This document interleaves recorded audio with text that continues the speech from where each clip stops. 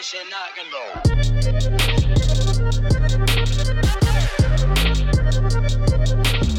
Vitamizers, and welcome back to the How Do You Health podcast. As always, I'm Allison here with MSW Lounge in Austin, Texas. And this episode, we quite honestly did not know what to expect. And I'm saying that as positively as possible.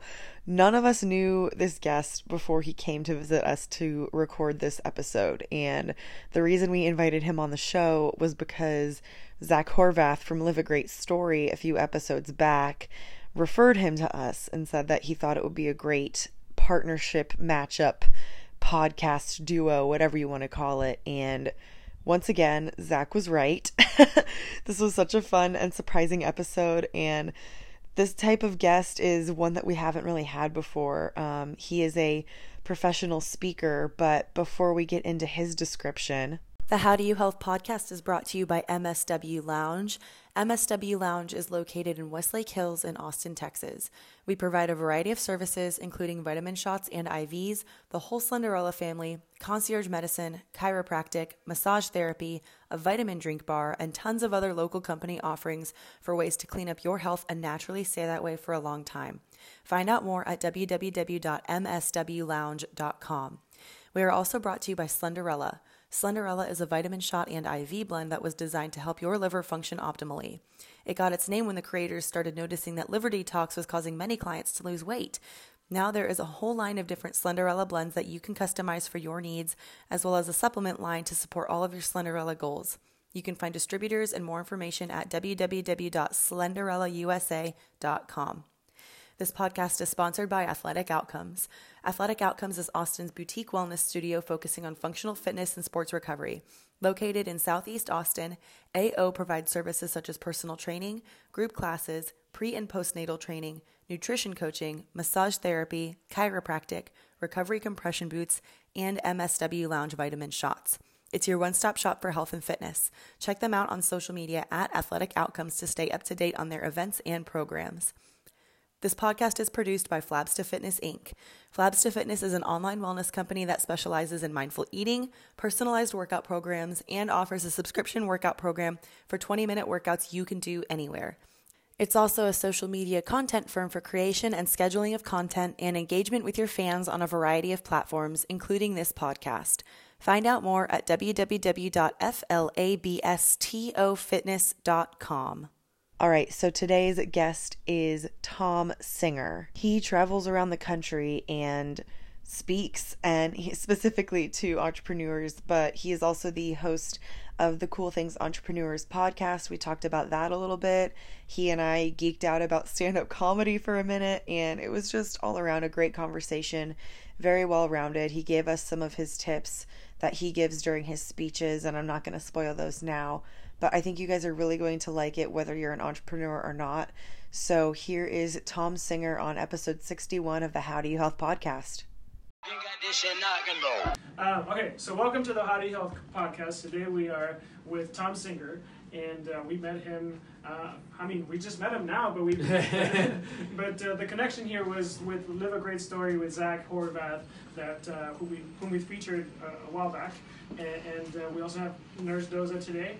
And we have Tex-Mex Yogi, so let's get this started. Yeah. So, what got you into motivational speaking?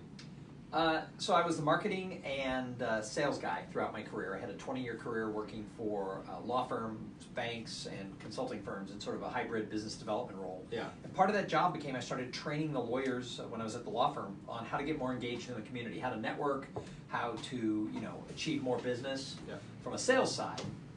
And I thought when they started having me teach these classes, they were going to hate it. And the lawyers started going, we need more of that. So I started teaching all kinds of sort of soft skills, business skills classes to the attorneys. And then when I went to a bank, I did the same thing for the bankers. And eventually somebody said, why do you work for us? Why don't you just go do that? Yeah. And I was like, I don't think that's a thing. Yeah. And as it turns out, it's a thing. It's a thing. Yeah. So I've been doing it now 10 years. That's all I've done is I do training and speaking. And people pay you to talk. Yes, and in fact, my brother found my second grade report card when we were cleaning out my dad's house, and there was a note from the teacher saying, he talks too much, we have to have a conference. My brother came out and said, you know, whatever happened to that teacher? Based on what you charge, she probably owes you like $100,000 for all that talking. Yeah. You're probably going to direct the meeting actually too.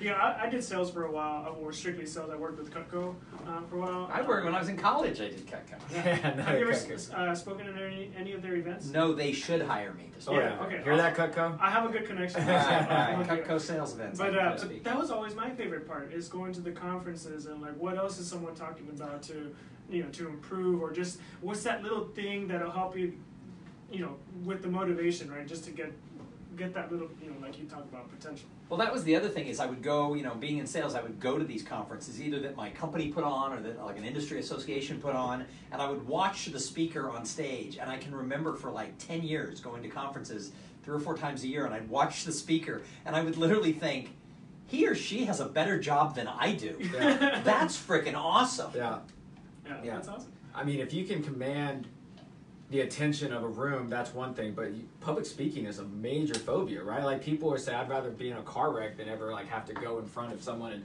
and like talk, right? Have all those eyes fixated on me. You thrive off it, right? Every time you're about to talk and present, do you still get that like little anxiety, or do you just feel like this is what I was born to do? Somewhere in the middle. I mean, I still get anxiety because you never want to screw up, right? It's really important that you're doing the right thing for the audience, and you never, every conference is different, so not every speaker can speak at every conference. So you always have that little thing going, I hope I'm the right fit for the personality of this group. I hope my message really lands with them.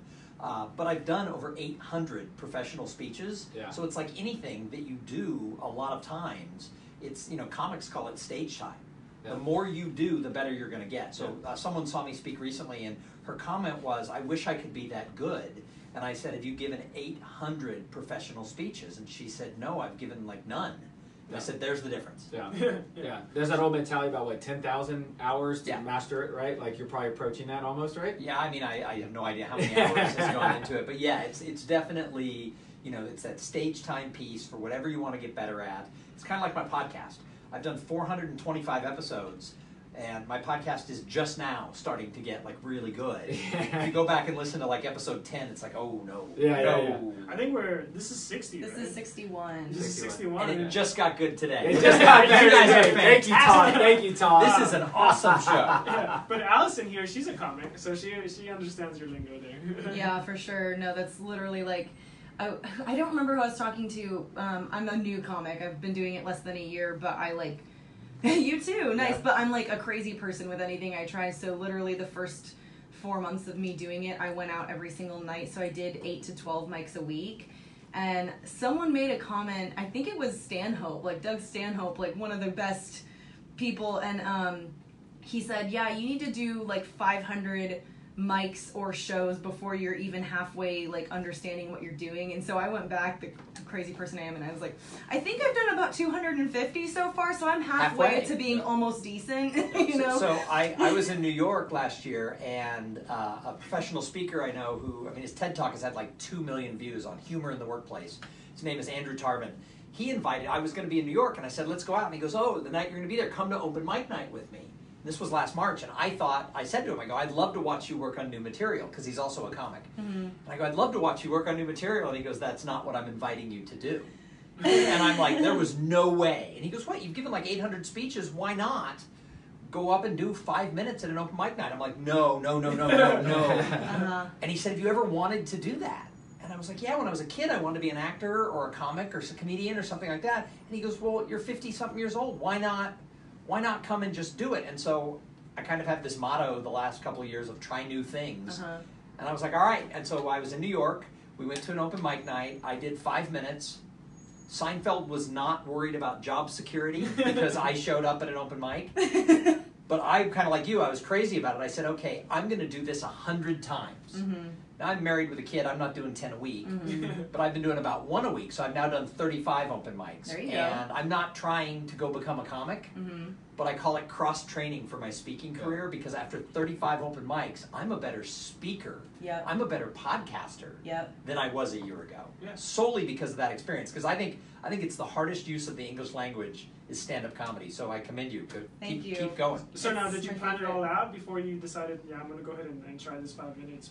Yeah, I mean, I wrote it out, and then I met my friend Drew, and I said, "Here's what I'm going to say," and he literally read it, or maybe I read it to him, and he said, "It's all right." And I looked at him like, "What, dude? You're the one who made me do this." And he goes, "It's professional. It's corporate speech humor." He goes, "You just pulled stuff out of your speeches that gets laughs," and I'm like, "Yes." And he said, "You don't have any punchlines." He goes, "You have humor." Yeah. He goes, "But for stand-up, you gotta have a punchline like every 30 seconds. And I'm like, "Oh, that means I need 10 punchlines." Right. And I didn't have 10, but he helped me kind of punch it up. And so now I'm just starting to learn how to write. That's been the hardest part for me, is learning to write the comedy. That's So- my hardest thing too. Someone actually just messaged me the other day and they said, "Hey Allison, do you find yourself to be a performer who writes or a writer who performs?"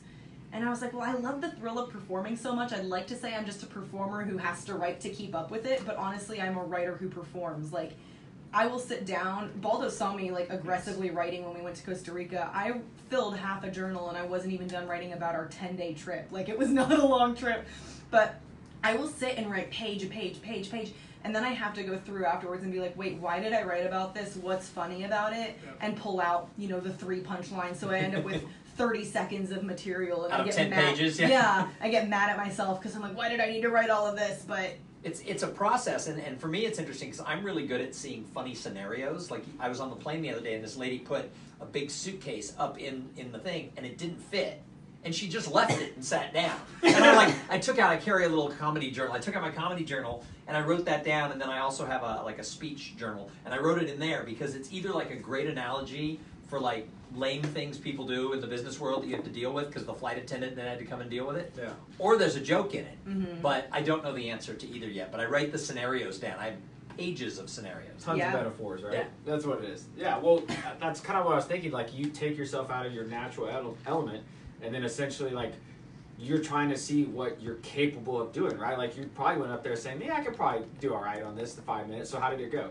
So the first 5 minutes was fine. They had the way they did it at this open mic. It was limited to 18 comics, and of the 18, I probably was somewhere in the middle. I was like the 9th funniest or something. I don't know. They didn't rank them, but Drew was watching, and he said, "You were like right in the middle." Yeah. And afterwards, we were in the bar, and this comic came up to me, and I had said in my bit that it was my first time.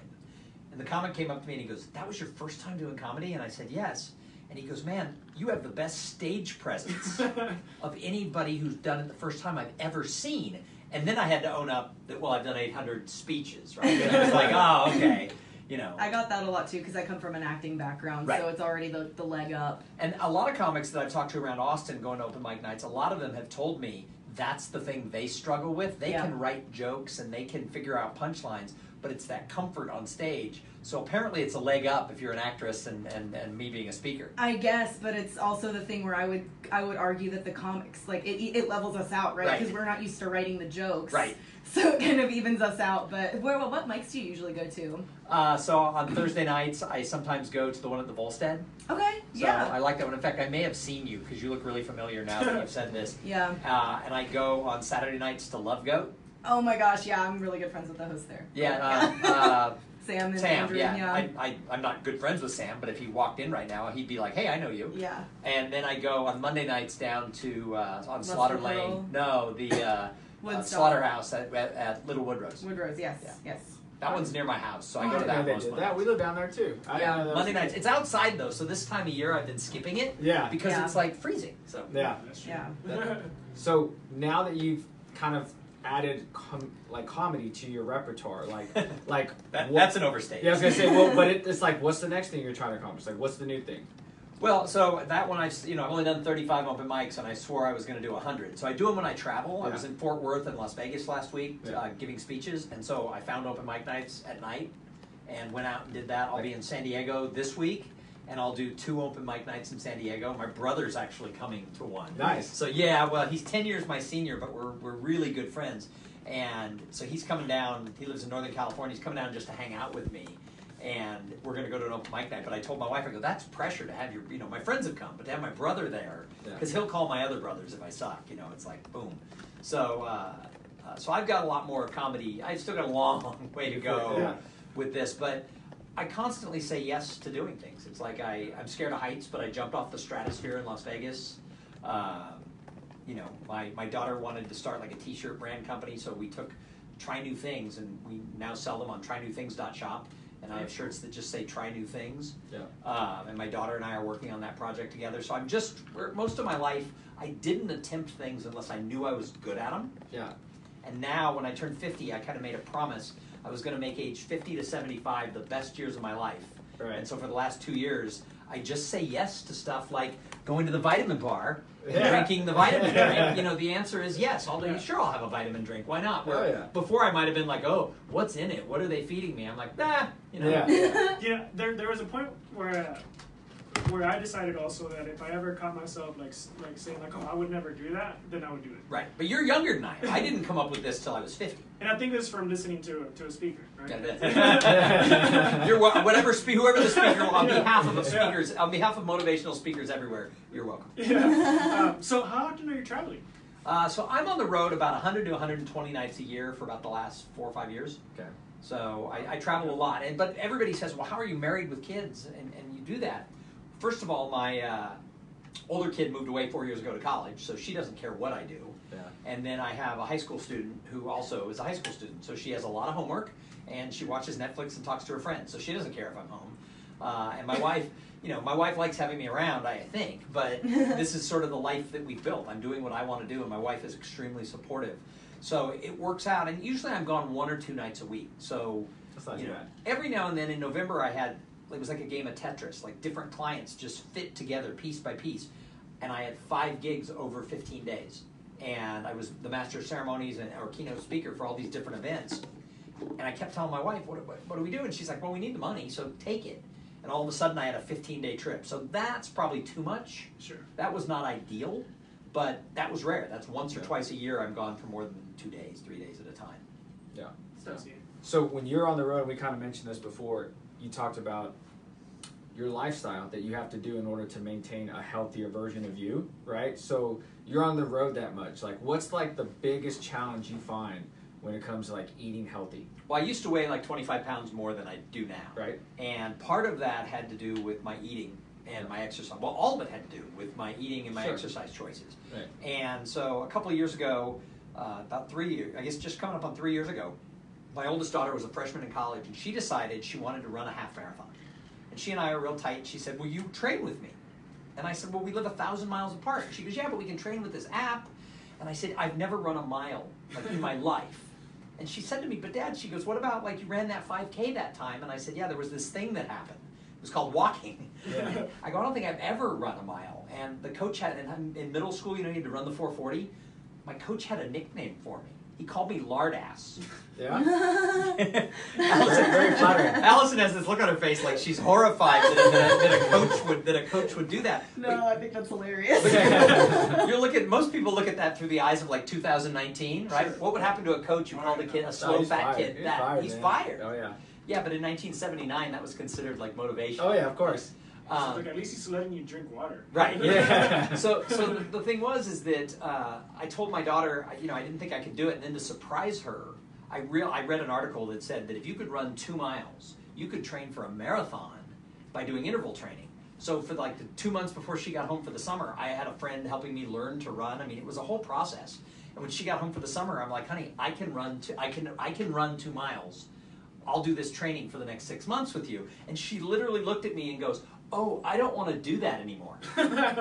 Okay. Yeah, of course. And I thought, my wife thought I was going to kill her, because I literally, like, this was a big surprise. I was going to train with her for the summer and the fall. And so my wife convinced me to just keep trying. Yeah. And so I did the training, I did the interval training. A buddy came down from Dallas for the day of the race and ran with me, who was a runner. And it was great. And through the process of that, I changed my diet, because when you're working out that much and running, you tend to eat better. Yeah. For some reason, it was just like, if I'm going to go and run 8 miles on a Saturday, I'm going to come home and eat like a salad. I'm not going to, with chicken, I'm not going to go have a McDonald's burger or something. Yeah. I coupled that, I gave up like the sweet drinks at Starbucks, and I like my vanilla lattes, so I cut them down to once or twice a week. And through that process of eating better and running, like I said, I lost close to 30 pounds. So what I do now on the road is I run. Now I don't run more than 3 miles at a time now because I'm not training for anything, but I run 3 miles like 4 days a week. And I really try to make good choices. I travel with I'll bring fruit with me to my hotel room. So in the morning I'll have a banana or an apple or something instead of having pancakes. Because you go to these conferences, and I'm at a conference, if I'm the master of ceremonies, I'm there for 3 days, but I'm eating all my meals there at the hotel conference. But everything is carbs. Oh, yeah. There's at the breaks they put cookies out at 2 in the afternoon. The chocolate chip cookies the size of your head. So hard to say no to. No, they're really hard to say no to. So what I do now is I break off a corner and I just eat that. And instead of eating the whole cookie, I'll eat like a quarter of a cookie. Yeah. So I make those types of choices.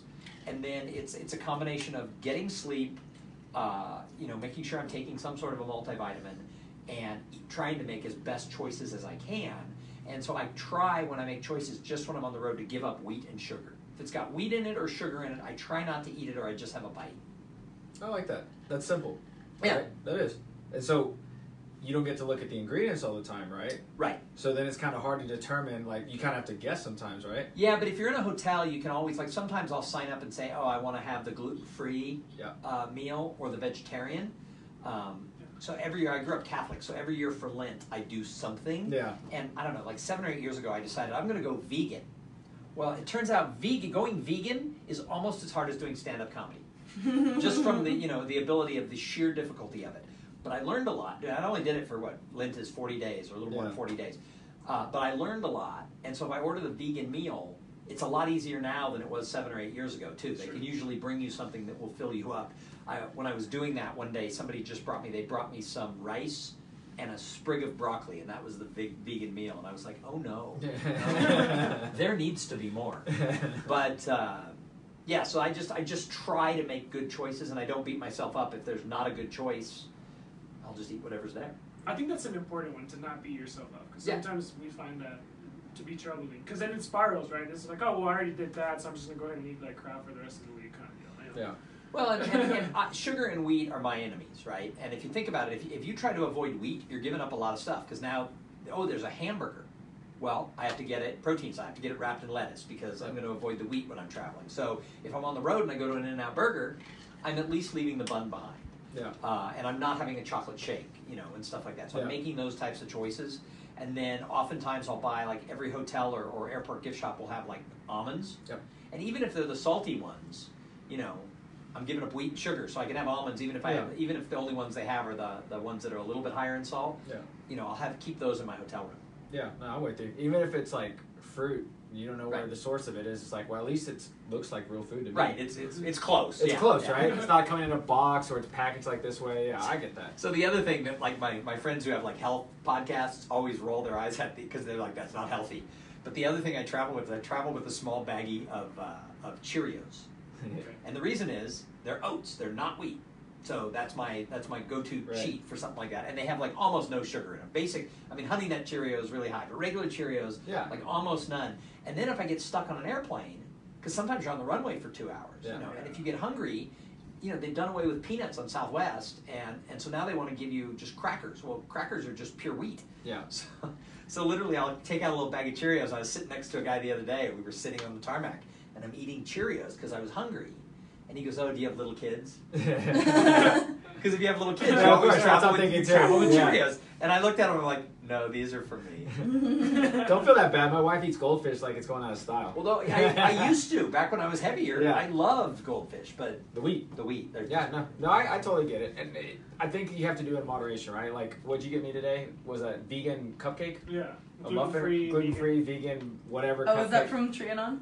Oh my gosh, yeah, they're really good. It was, right? I'm not going to do it all the time now, but it's just all right, I'll indulge. I had a couple bites. I'm good. We went out the other night. We had birthday cake. Took a couple bites. They had a huge slice of it that they gave me. I was like, I told them straight out. I felt like a priss. I was like, I'm not going to eat that whole thing. There's no way. So I was like, I'll do a couple bites. And but I used to go to when my kids were growing up and you'd go to these birthday parties for the kids, I'd have a slice of cake, then I'd finish their cake, and if there was still more cake, I'd have another piece of cake. So now, it's... You have to make the choices. Yeah. And I've gotten better at it. I'm still not perfect. I put on a little bit of the weight that I lost, and it's time to, Lent is coming. So There you go. So what are you going to do for Lent? I think sugar, wheat, and alcohol. Oh, really? Yeah, The I'm going to throw trifecta. alcohol. I'm going to do the trifecta this time. Nice. Because that's my other weakness is I like a lot of red wine. Not just red wine. A lot of a lot of sugary red wine. Right.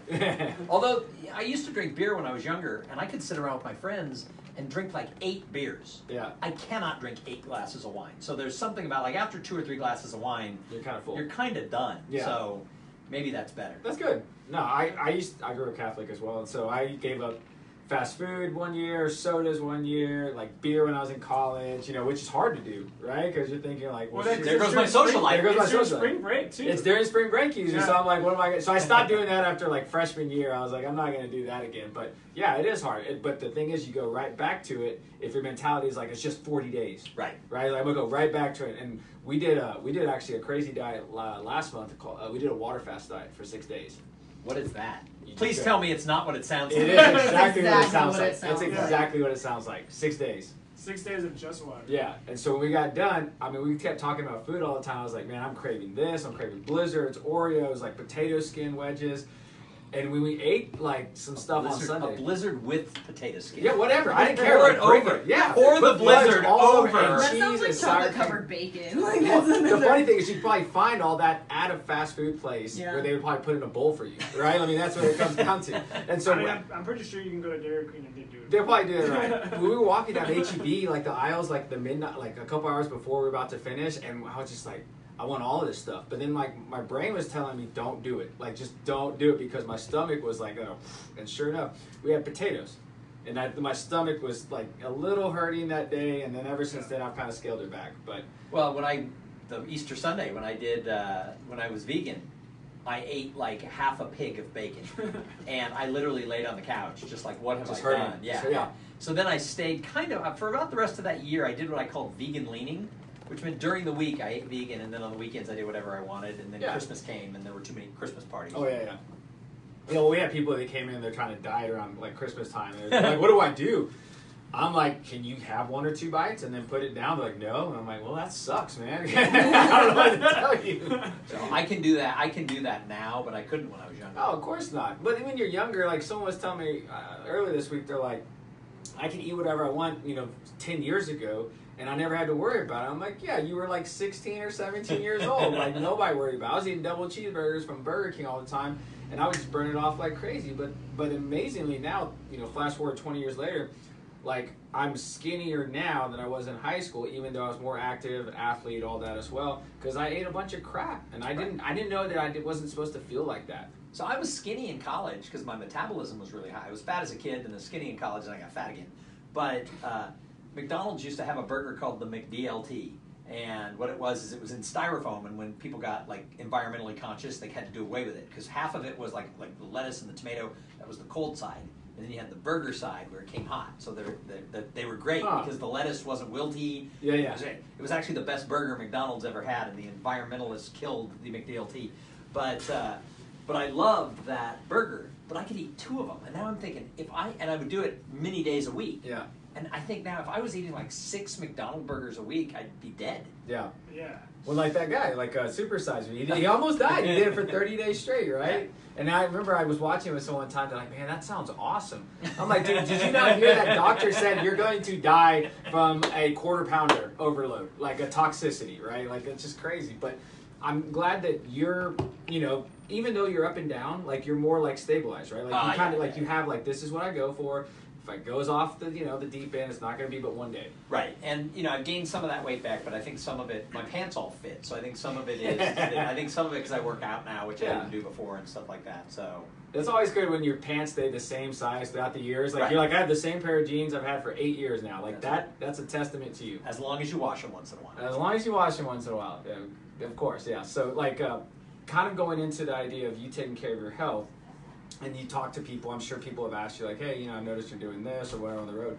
You also look at the idea of telling people like, all right, well, here's other little tidbits you can do in your daily lifestyle, right? I'm pretty sure that comes across with what you talk about with potential, right? So what is it that you see in like a lot of these like, these CEOs and these entrepreneurs, these business people are saying, like, what is it that they're missing? Like, what are they asking you? This is the most common thing.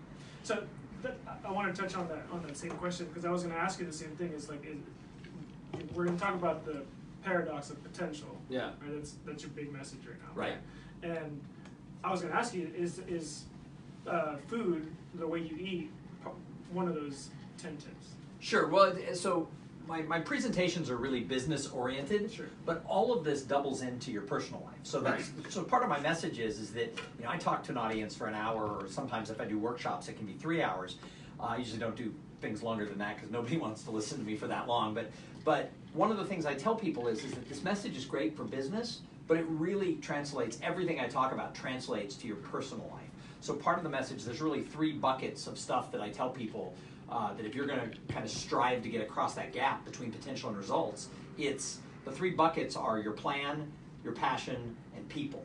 And that really simply is that, do you have goals, right? I mean, if you don't have goals of what you're trying to accomplish, it's easy to get off track because you're not on a track. You're just kind of bouncing around.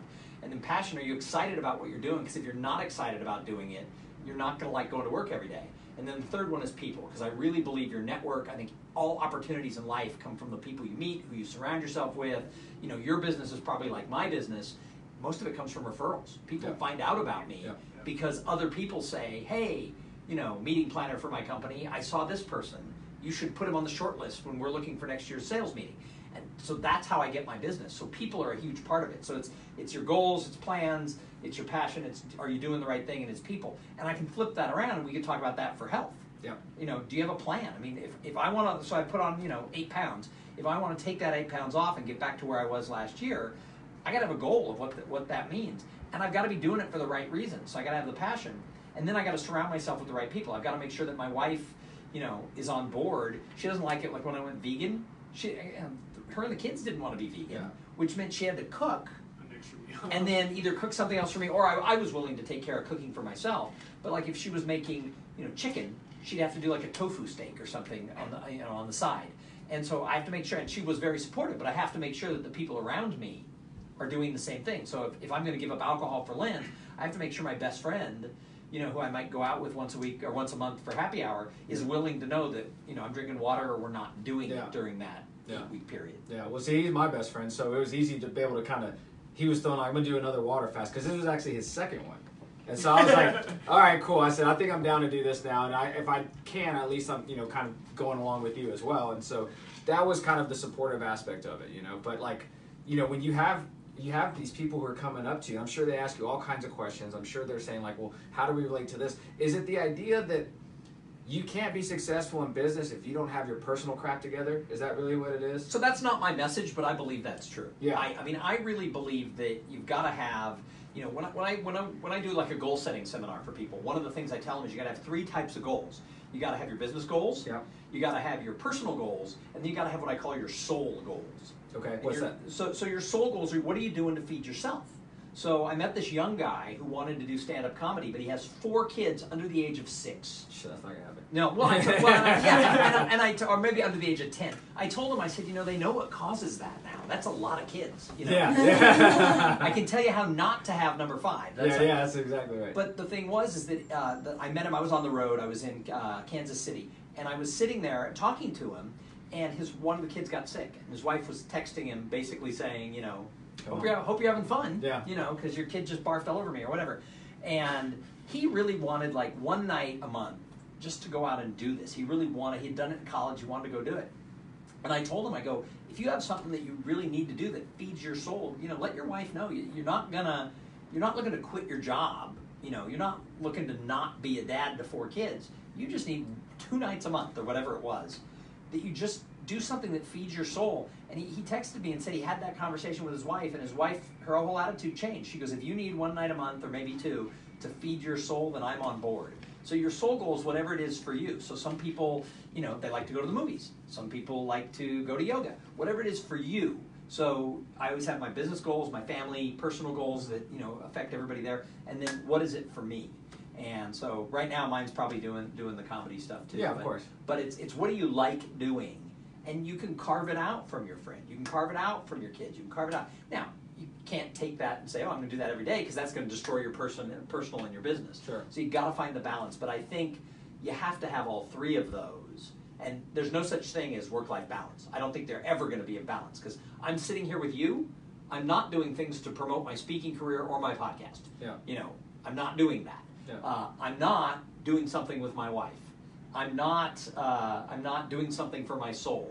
Although, hanging out with you and drinking your energy drink is kind of good for my soul. Yeah, of course. Well, I'm the same way too, though, because the business aspect, when I started this with him a couple years ago, I was in a job making the most money I've ever had, and I hated every single day going to work. And so the soul part of me was saying, stop it. Do what you really want to do. You have a dream, write down your goal, because I would write it every day. Like, I want to do this, I want to do this, I want to do this. And then I was like, well, what's stopping me? And then it was like saying, well, if you really want to enjoy what you're doing in life, feed your soul, and then say, follow your heart. Right. Right? Right. Well, how old are you? 37. 36. So you guys are young. I mean, I know you're kind of in the middle, but Right. you know, the fact is that I waited till I was almost 50. I mean, I was in my 40s when I started kind of going off and doing my speaking business, but it was 50 before it dawned on me that, you know, we only go so long. So my dad was 52 years old when I was born. And Really? Yeah. So Damn. surprise. They had 3 almost teenagers, and they were, you know, not expecting to have a third kid, and they had a third kid, or a fourth kid, excuse me, and they had a fourth kid. And so they kind of had to start over with everything. So by the time I was in 4th grade, my brothers had moved away, and my dad retired, you know, at 65 years old. I think I was like in 7th grade or something when he retired. And the thing is that, you know, he then was widowed very shortly after that. And we all thought, oh, you know, I'm going off to college, you know, what's Dad going to do? He ended up having a great life going forward. He made a choice. I watched him make a choice. He was very sad for a while after my mom died, but he made a physical choice that he goes, he literally said, I could live like 5 more years. He was 70. It's like, I could live like 5 more years. I'd better make the best of it. Well, he lived to be 99. He just died 5 years ago.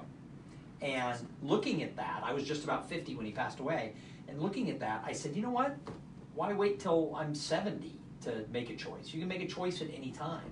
And so that's why I like working for myself. I don't make as much money as I would if I was still, you know, the CMO of a law firm. Yeah. I'd make more money. But, you know, every day I wake up and I'm glad I'm doing what I'm doing. Yeah. Yeah, which makes me healthier in all aspects of my life. In every aspect. Like, Right. So the potential aspect, and this kind of leads into it, the mental wellness aspect. And I don't know if you talk to people about it, but I mean, you talk about potential, right? I firmly believe that everyone who you encounter has the potential to do something great. We just haven't necessarily figured out what that is yet, right? So, I mean, I know that it's so cliche to ask, but it's like, well, how do you unlock that potential? Like, what do you do? Well, so one of the things is you got to be really honest with yourself. You got to know what you like. You got to know what's capable. I think some people, you know, set goals that aren't realistic. I think you have to be clear with who you are and what you want to do. The second thing is I talk about there's this gap that exists, and I've interviewed 400 people on a survey that I've done, and I've interviewed on my podcast now 400 entrepreneurs, and I ask the question about the gap between potential and results, and most people say yes, it exists. It exists for me. Even people who are doing really well say I could be doing more. I have more potential than I'm reaching. And so most people I interview say I'm not reaching my full career, and I talk about career stuff, but I'm reaching my full career potential. And then I ask them why not. And there are so many different reasons that are holding people back. So the problem is, when I go in and speak to a company, the sales manager wants me to solve the problem, put everyone on a bus, and drive them across a bridge between potential and results. Right. It doesn't work that way, because we can't build a bridge. If we built a bridge, it wouldn't work anyway, because as you would go across it, your potential is going to shift. Because you're going to listen to a podcast like this, or you're going to, you know, go get a special degree or certification, or you're going to get a new mentor. Something's going to happen that shifts your potential. So the bridge analogy ain't going to fly, because you're going to go across it and fall into the hole. Right. The other thing is you can't put everybody on one bus, because what holds you back is different than what holds you back. Even though you're business partners and best friends, you have different things that are holding you back. So that becomes a real issue, is that people start thinking, well, what's holding her back is stupid. Well, no, it's just as important and just as valid. So as we go around and do discussions in companies, I don't have people talk about what's holding them back, because nobody in front of their boss or their coworkers wants to say, I'm scared, or I don't have the right network, or I don't believe in myself, Right. or whatever it is. They don't want to do that. But we talk in general about, in your industry, what holds people back? Well, all of a sudden, then they start saying things, and they start sharing. And so the answer is we don't build a bridge, we build a scaffolding. and the scaffolding is modular, and everybody can go at their own level, at their own pace across the gap, and if your potential shifts, you just add another module. So I was speaking to a construction group, and the CEO said to me afterwards, he goes, do you have a construction background? I'm like, nope. He said, that analogy with scaffolding is perfect. And he goes, you know why? And I was like, no, please tell me. He said, you can't build a scaffolding alone. It takes a whole group of people, or it might not be safe, or it would take you forever. You need someone else to check that the bolts are right, because we need scaffolding to be safe. So there's multiple people to lift things. They're heavy. If they're good, good scaffolding, it's going to take a couple of people to build it. Yeah. And he said the other thing is a scaffolding is a temporary structure. You build it for a purpose, and then you take it down. But when it's time to remodel or renovate, you put up a new scaffolding. So that's what I try to teach people, is how do we work across that gap? How do we do that? As a team, we have to give everybody their right and the permission to work their own way across. Some people are going to go out and just sit there for a while and look down and go, holy shit. Other people, when they know that what their problem is, they're going to race right across. So that's what I do, is I try to work with teams to make sure that everyone's moving forward. Because here's the thing, if 70% of the people have told me, I'm not reaching my potential, what if they all work for you? What if we could get everybody to just get a little closer? What does that do to the bottom line? If everybody can just go a little bit across the gap, instead of thinking we're going to have magic fairy dust up our ass, can I say ass? Of course you can. I mean, all we do is give shots. Right. Well, that's true. Ow. That's right. I should have had a shot live on Facebook. So that's what I talk to people about. And what's fascinating is how excited people get when they start thinking about, I'm here, but I believe I can be here. And instead of feeling bad about it, because a lot of people start off feeling like, oh, I'm not living up to my potential. How shitty am I? I think that the thing is when they realize that, no, this is an opportunity, and it doesn't matter if you're 24 or 54. You start today. That's one of the, sort of one of the answers, is take ownership of where you want to go starting today. Because there's a lot of people who've had bad things happen to them in their lives that they couldn't control. That's okay. I respect that, and I've had that. But moving forward, we have to take ownership of what do I do today. Yeah. So that's one of the first and big pieces of advice, is how are you owning where you need to go. Right. And I think I like the aspect you said of the team building. I used to think a long time ago, look at all these people who are self-made. It's like there's no such thing. They're not self-made. It takes a village, right? Like, I'll tell you how it started off. I got him involved. We met Allison, said, Allison, we're growing, need help. Allison, come on board. And then from Allison came on board, we expanded, and we brought other people in. There's no way I'd be able to do all this by myself, And so you have to have everyone on board. I mean, tomorrow night we're going on a team building, just night out, just to say, hey, you know what? We need that camaraderie, because when you're motivated, and that's one thing, but when you're motivating a team, they make you better. Right. And that's how I look at it. You wouldn't get anywhere without a team that's really like buying into what you're trying to do. Right. And the same thing, I think, comes back to this whole idea of health. Right. It's like you look at your health as there's a gap. If you're here, and you've been eating cheeseburgers and you want to get there, there's no magic bus that's going to drive you across that gap. There's no bridge that you can go across. So you have to figure out what your scaffolding is, or your lattice, or whatever you want to say, and then take a day-by-day step. It's like when I was running, it was like I had to get to 2 miles before I could start doing the interval training. Yeah. Then when I started doing the interval training, it was hard. Yeah. I remember it was Tuesday and Thursday were 3 miles, and then Saturday was 3, the next week was 4, it went up every single week until I was at 13 right before the race, and then Sunday was 2. Yeah. And it was like, so 4 days a week I was doing 3, whatever, 2. And but I just faced it for that day. Yeah. Take it one at a time. Yeah, that's funny. I mean, that's exactly how we look at it. He's kept me level-headed in a sense of saying, like, we're going to just tackle this one thing, and then we'll move on to the next one.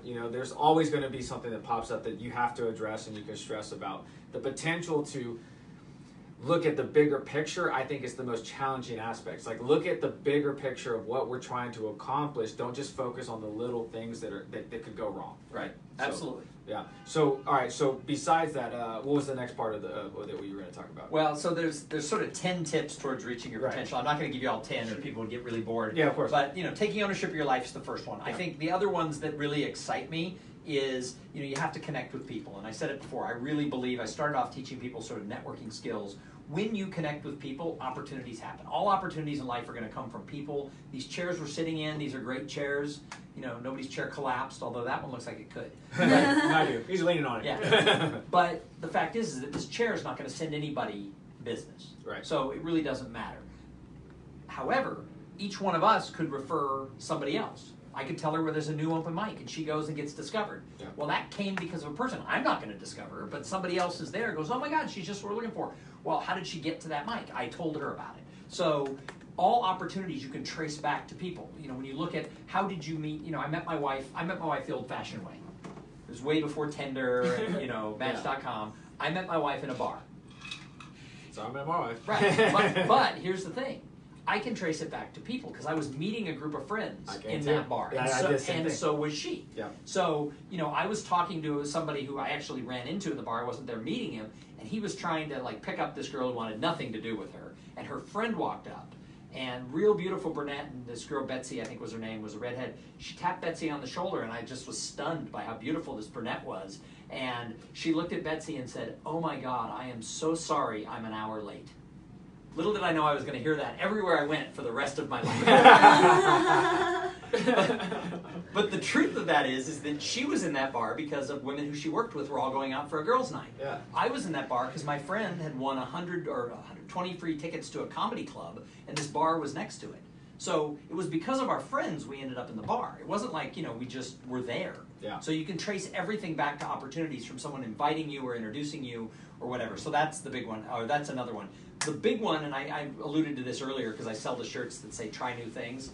In my research and in my interviews, all these entrepreneurs, when I ask, how did you get your company? You started your company to do this, and now it's gargantuan, you know, and going public or whatever. How did you get from here to there? And they said we pivoted. We started the business with one business plan, and then we were surprised, and we tried something different.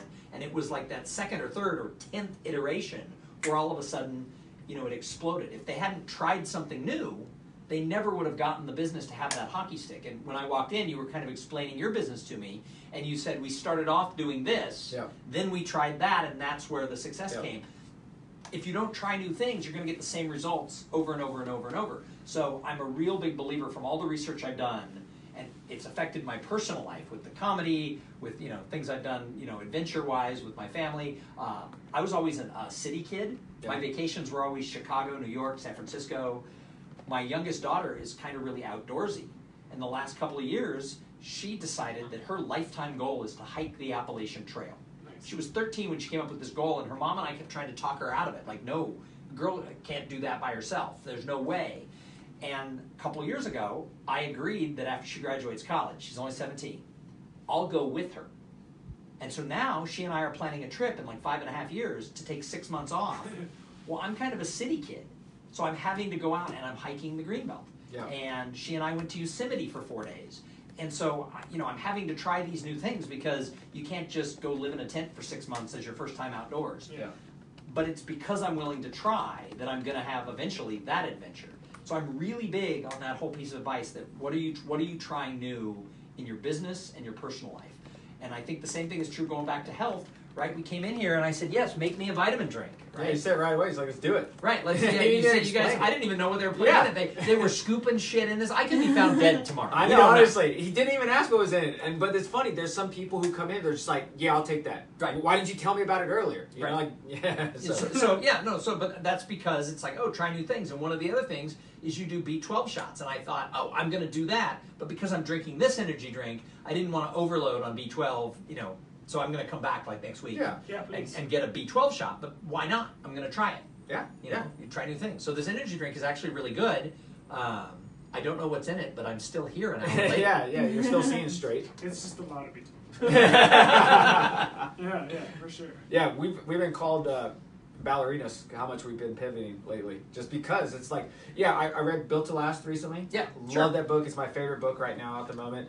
And it talks about the visionary companies. And it was funny. There's a guy who told me one time, he's like, what's a business plan? It's basically a foundation, but your core values can never change from it. I mean, that's essentially what it is, right? You can always pivot and say, we tried that, didn't work, but we learned from it that we're going to do this. Yeah, So, absolutely. yeah. So, but I'm a real big believer, and so you can jump over to trynewthings.shop, and you can buy a shirt. And then There you go. Then you'll just every day be like, live up to it. Oh, hell yeah. Oh, wait. See? You got it? Right. There it There is. it is. I didn't realize I was wearing it. There you go. Right there. Try new things. Why not? That's right. Yeah, I think I've seen another quote that says, "Do cool shit." Yeah, that's a shirt.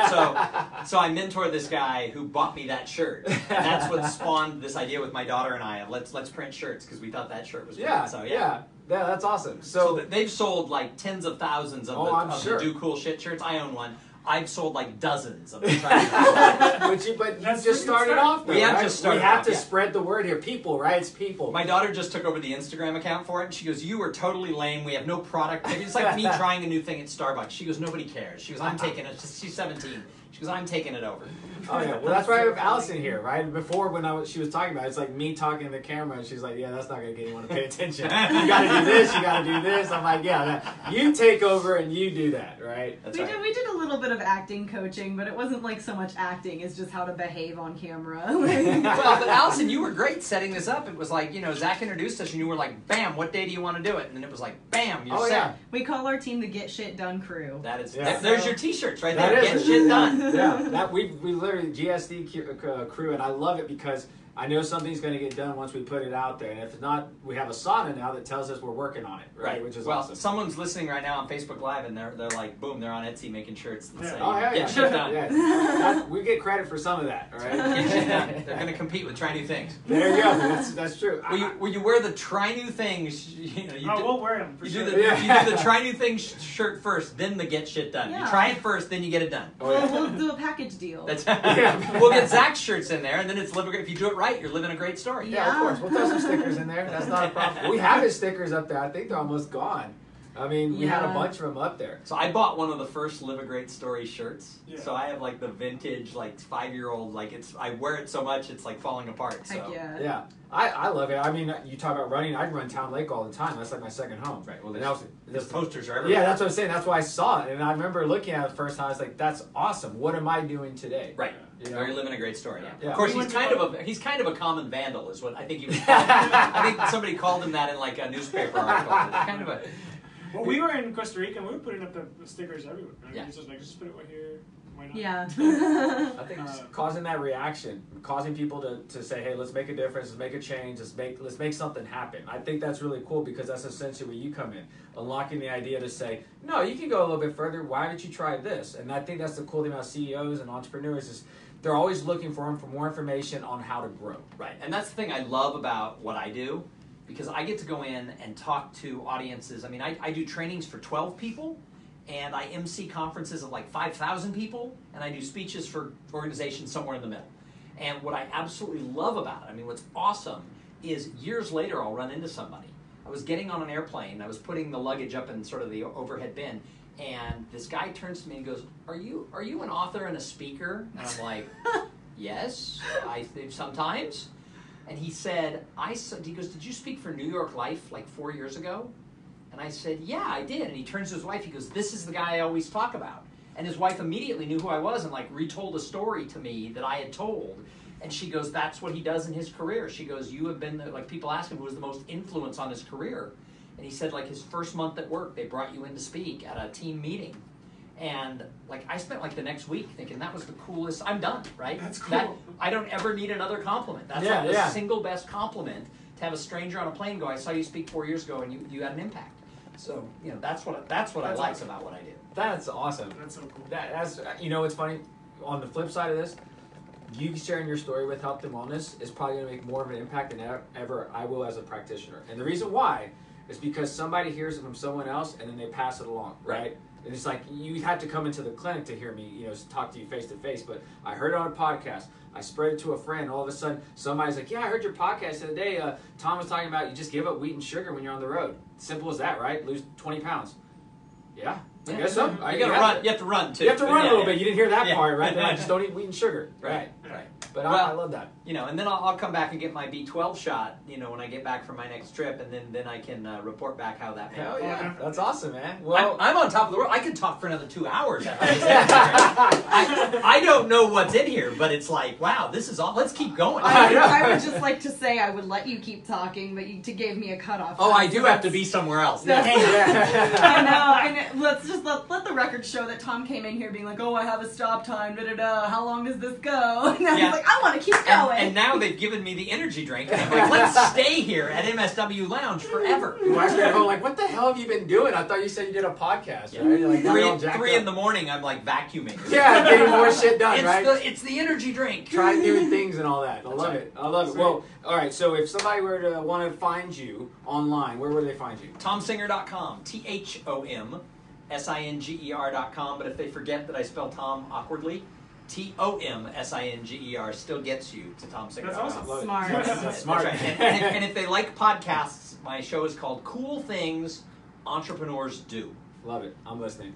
Yeah, That's awesome. and I will link to those in the show notes. Awesome. And his Facebook page is already tagged on our live stream on Facebook. So Well, you can Tom, find it thank there. you so much. You guys are great. This is the best podcast in the world. Thank you, Tom.